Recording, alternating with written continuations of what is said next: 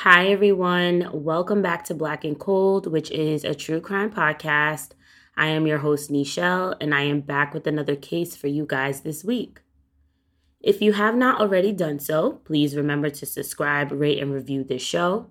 You can also leave me case suggestions, which I will put the link to do that in the description of this episode.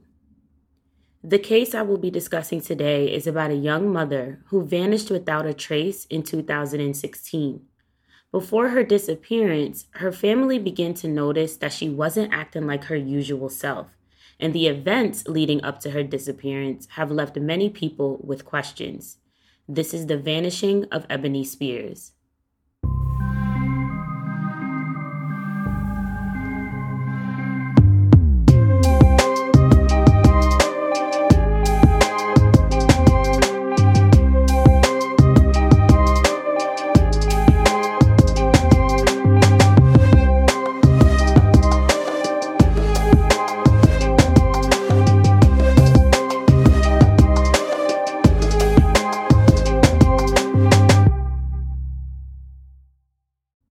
Ebony Shanetta Spears was born on May 12, 1985.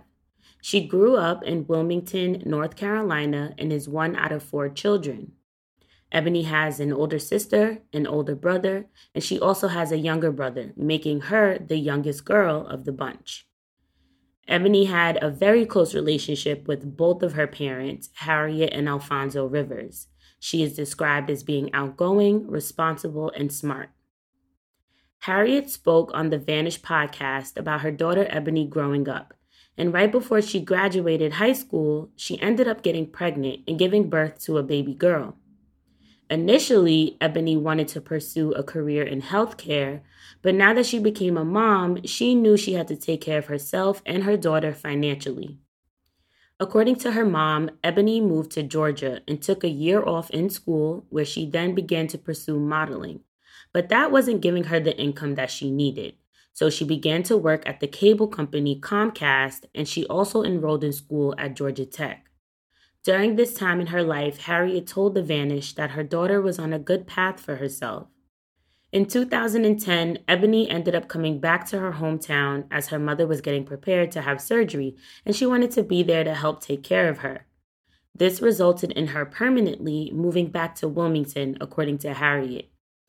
Ebony eventually became an employee at her daughter's gymnastics school for some time, and she even went back to school herself, all while she was back in North Carolina assisting her mom. Sadly, at just 30 years old, Ebony's life took a huge turn after she was diagnosed with lupus in the summer of 2015. Lupus is a chronic autoimmune disease that can cause inflammation and pain to your body. Some of the symptoms can be extreme fatigue, joint pain, fevers, or even rashes. So Ebony was prescribed different medications to help treat lupus and control her symptoms, and that's kind of where things seem to begin to go downhill. Harriet says that the medication that her daughter was taking began to make her gain weight, which ultimately made Ebony depressed. At this time, she also struggled with keeping a steady job because of her severe depression. Ebony also became sick a lot, and she was always tired or cold, and she even had occasional panic attacks. Harriet told host Marissa of The Vanished that her daughter called her a lot when she began to struggle in public at places like the grocery store. Ebony always did for her daughter, but had a hard time when it came to herself. Harriet had to sometimes stay on Ebony's tail about taking her medications and even had to make sure that she was eating daily. Lynetta, who was Ebony's sister, says that she was showing signs of being sick maybe 6 months or so before she was officially diagnosed. Ebony had multiple emergency room visits and just overall wasn't feeling well or like her usual self. She also pointed out that after her sister did get diagnosed, Ebony began to have a different outlook on life. According to Lynetta, Ebony stopped partying as much and she got more involved in the church months leading up to her disappearance. So this is when things start to kind of take a turn here. On Thursday, January 14th, 2016, Harriet says she received a call from Ebony's boyfriend, Antonio, who told her that her daughter was driving along the road 7476 at 100 miles per hour. Harriet was alarmed by this, so she decided to, basically ask Antonio to try and keep an eye on her and make sure that she makes it back home safe. But when Ebony arrived back in Wilmington, she didn't go straight home. She then drove herself to the police station on Best Street, just a few blocks from where she lived. Now, her parents ended up meeting her there, and they began to get concerned for her. The police reported that Ebony was acting distraught, disoriented, and paranoid, which were all symptoms of the antidepressant medication she was taking, according to her mom. While at the police station, her parents requested for Ebony to seek psychiatric treatment for her recent lucid behaviors. So an EMS crew came, but Ebony refused treatment, so they declined to transport her. The police told the Rivers that if they were concerned about their daughter still, they would have to go to a magistrate or judicial official to admit her involuntarily. No one could force her to be admitted anywhere. And Harriet says she and her husband previously had these conversations with Ebony, that although she was in therapy, if she was ever feeling severely unwell and or depressed, they would have to seek some additional professional help for her, and she agreed with them in the past. So Harriet was a little thrown off that Ebony did not want to get the professional help at the time, but she just feels maybe deep down her daughter knew that she really did need the assistance, but maybe she just got scared when the actual time came. As some time passed, Ebony began to act kind of okay again, and her parents felt comfortable with letting her go home. But just to have, a set of extra eyes on her, Harriet, Alfonso, and others went back to Ebony's apartment with her to keep her company. Eventually, Ebony's parents left, but according to her mom, a friend stayed with her that night to make sure that she was okay. And just to be clear, just in case you're asking yourself, where is Ebony's daughter? During the beginning of that week, Ebony had expressed to her parents that she wasn't feeling well. So Harriet and Alfonso, they were watching her at this time. So, they were making sure she got to school and making sure she had anything that she needed. So she was with them. The next morning, which is now Friday, January 15th, Ebony's father picked her up from her apartment at Taylor Home Estates and brought her to his house where she then had breakfast with him. Sometime after they ate, Alfonso then took Ebony back to her place. He also planned on picking up sandwiches later on in that day, and he anticipated that Ebony would drive herself back to their house for dinner that evening. That day, Harriet says Ebony was supposed to meet with the recruiter in regards to employment, and when a friend arrived to take her there, she was displaying lucid behaviors again. Ebony never made it back to her parents' house for dinner. At around 7 o'clock p.m. that evening, she called her mom and told her that she wasn't going to come over there anymore because she had eaten a salad and she was just going to stay home. This would be the last call that Ebony made on her cell phone. What's up, New York? As wedding season is here, bring your special day to life with the help of the ladies over at Les Deux Event Design. Les Deux, which means both in French, was founded by two amazing women who are here to assist you with anything from upscale floral decor all the way to helping you plan your whole entire event. You can find their work on their Instagram at LESDEUXD. Reach out to the ladies today. Sometime after 7 o'clock p.m., Ebony was spotted walking along Nixon Street by a guy who worked at the local Boys and Girls Club who she knew. Ebony flagged him down for a ride, and from there, he took her to the actual community club. During their ride, this man told investigators that Ebony appeared to be extremely paranoid, and she kept looking around as if someone was watching her. When they arrived at the Boys and Girls Club, which was also on Nixon Street, just a few blocks away from Ebony's home, this same employee told her to wait there for a little and he will take her wherever she needed to go, according to her mother. While at the club, Ebony visited the social worker who worked there, and later they also came out and said she was showing signs of paranoia when they met. Ebony's erratic behaviors continued because at 8 o'clock p.m., she arrived at the Wilmington police station on her own, where she then asked the desk officer to use their phone. Mind you, this was all caught on camera at the station. According to Police Chief Jim Varone in Star News Online, after being directed to the phone in the lobby, Ebony struggled with operating it and couldn't get it to work. Ebony paced back and forth a few times between the phone and the front desk, and then Varone says that she appeared to be frustrated and that she left on her own on foot. Ebony was then spotted at around 10:45 p.m. when a neighbor saw her outside near her apartment complex and she asked him for a cigarette. Now, the man only had one left, so he didn't have anything to lend to Ebony.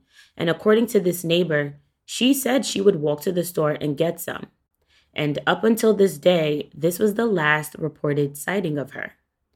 Ebony's boyfriend Antonio arrived to her apartment and let himself in at around 11 o'clock p.m. on the night of January 15th. Remember, this is about a 15-minute gap or so after Ebony had that interaction with that neighbor. But when Antonio got there, he was surprised to see that she wasn't home. He waited for about 2 hours for her to show up, but when 1 o'clock a.m. hit, he decided to contact Ebony's parents, as he felt this was concerning, especially given her recent behaviors, and also her ID, bank cards, along with her purse and car were all still at home. Antonio told WECT News 6 that his girlfriend never left anywhere without her purse. When Harriet received the call from Antonio, she quickly realized her daughter wasn't being truthful 4 hours prior when she spoke to her. She originally did not feel like Ebony was home, and apparently she really wasn't. The Rivers first tried to reach out to Ebony's friends just to see if maybe she was with one of them, but no one they spoke to had seen her.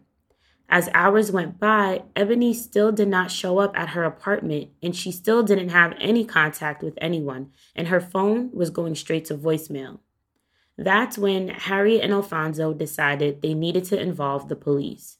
The Rivers officially reported their daughter missing Saturday morning on January 16th, after an officer came to their home to write up a report for them. Harriet told the Vanish podcast that because it was a Martin Luther King Day weekend, they did not even speak to an official detective to jumpstart Ebony's case until that Monday, 2 whole days later. The Rivers said they were told that no one was on duty. In the beginning of their investigation, officers arrived to Ebony's residence to search for any clues, but they didn't see anything suspicious or out of place. They also searched wooded areas near Ebony's home, which included helicopters and even canine dogs, according to Captain Varone, but no positive leads were ever retrieved. Varone also states that him and his team have searched areas more than once just to backtrack, but they still had no luck finding anything that led them to Ebony. Now, although these searches were happening per WECT News 6, Harriet didn't really feel authorities were looking in the right place. She felt Ebony may have been held against her will somewhere. According to Star News, the police have gone as far as following up on a lead that even pointed them to Atlanta, Georgia, which is about 6 hours away or so. But unfortunately, nothing came from that tip either. With the consistency of her family and friends, Ebony's disappearance began to spread across Wilmington as they passed out flyers with her photos on it with the hopes that she would return safely. Local businesses even showed their support to the Rivers by hanging up her pictures in their windows. Ebony's loved ones to this day feel the Wilmington Police Department should have done more when she was in the police station that night she was last seen. They were already frustrated with the delay of her case and also felt authorities were a bit disinterested in it from the beginning. Being that Ebony was giving off confusion and strange behaviors while she was trying to operate the phone, Harriet just could not understand why the officers that were there weren't more attentive to her. On top of that, Harriet says she was told that at one point, Ebony got angry at the police station and even cursed at some people. So that right there kind of made her feel like, well, since when do you guys as law enforcement not confront someone who is posing anger like that towards y'all? Ebony never gave any indication to anyone that she was going to leave town.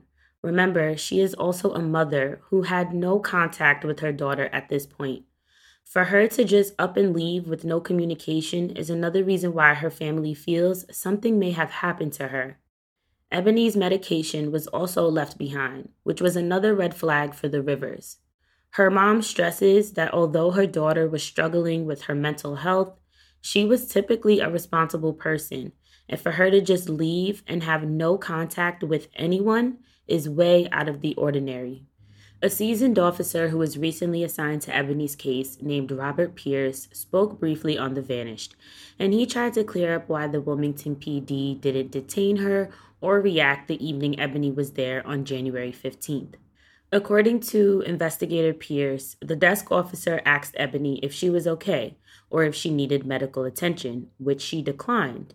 And Pierce says from what he read, Ebony just seemed to be upset. The desk officer didn't seem to be concerned safety wise. So, from the authorities' perspective, it seems she didn't give any indication that she needed to be helped or detained. The Q Center for Missing People, which stands for Community United Effort, also became involved in the search for Ebony. They organized their own searches and even offered a $3,000 reward quickly after her disappearance, hoping somebody would come forward. But that reward expired shortly after it was put out. Then 1 month later, in February of 2016, Crime Stoppers increased it and offered $5,000 for anyone with information leading to Ebony. A few of Ebony's associates, friends, her boyfriend, and neighbor were all interviewed. The neighbor was even able to give authorities a description of what Ebony was wearing the day she asked him for a cigarette. And his description matched to what she was seen wearing on the video at the Wilmington police station. Initially, Ebony's family was denied when they asked to see the video surveillance. According to Harriet, her and her family received many conflicting stories about the footage to begin with in regards to Ebony's behavior, her movements, and if there was even video from certain angles in the first place. The Rivers were eventually allowed access to this video where they were able to watch some of their daughter's last movements. It has not been released publicly up until this day. So I'm just going to backtrack a little to some weeks before Ebony vanished. It was learned during the investigation that she had booked a stay at a hotel in Wilmington sometime before January 15th. During her time there, she had accused staff members of stealing her items, according to WECT 6. No evidence to support her accusations were ever found by the police. Also, in the weeks leading up to her disappearance, Ebony mentioned to her parents that she felt people were following her. So I just wanted to point out these things because her mental health concerns began prior or way before, the week of her actual disappearance. Months after she was last seen, the police were finally able to obtain Ebony's phone records, but detectives found no signs of activity after the last call she made to her mom. I haven't found a clear confirmation if her phone has been recovered up until this day. There has also been no activity on Ebony's personal bank accounts or her social media accounts. Feeling like she was making all of the efforts and calls to the police for updates, Harriet struggled with how she feels Ebony's case was being handled. 2 years after she disappeared, with the help of her co-workers, Harriet continued to spread awareness about her. She even began putting Ebony's photos on water bottles and handing them out to people traveling to keep her name alive. 3 years went by, and then 4, and each year, Harriet and her family continued their search.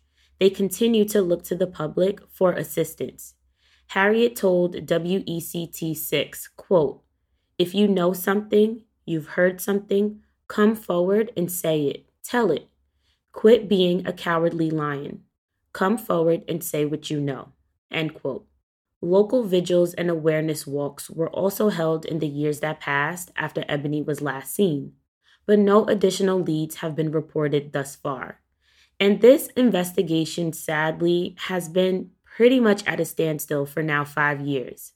Ebony's family has stressed that they will not stop searching for her, and Harriet is just continuing to be strong for her granddaughter, y'all, but she deserves to know what happened to her daughter these past years. It only takes one person to come forward, and I truly hope the Rivers overall will be able to get the answers they are searching for, and that Ebony can be returned home safely to her family, especially to her daughter. Ebony would be 36 years old today. She is anywhere between 5'4" and 5'8". Her measurements online have been reported different on multiple sites, so I'm not able to narrow that down specifically. She has 2 tattoos, a rose on her right shoulder, and a butterfly on the top of her right foot. Because of her medical history, Ebony is classified as endangered missing. If you have any information on the disappearance of Ebony Spears, you can call the Wilmington Police Department at 910-343-3600, or you can contact the Q Center for Missing Persons at 910-343-1131. If you or someone you know is struggling emotionally, or if you have concerns about their mental health or your mental health, you can contact the Substance Abuse and Mental Health Services Administration at 1-800-662-HELP.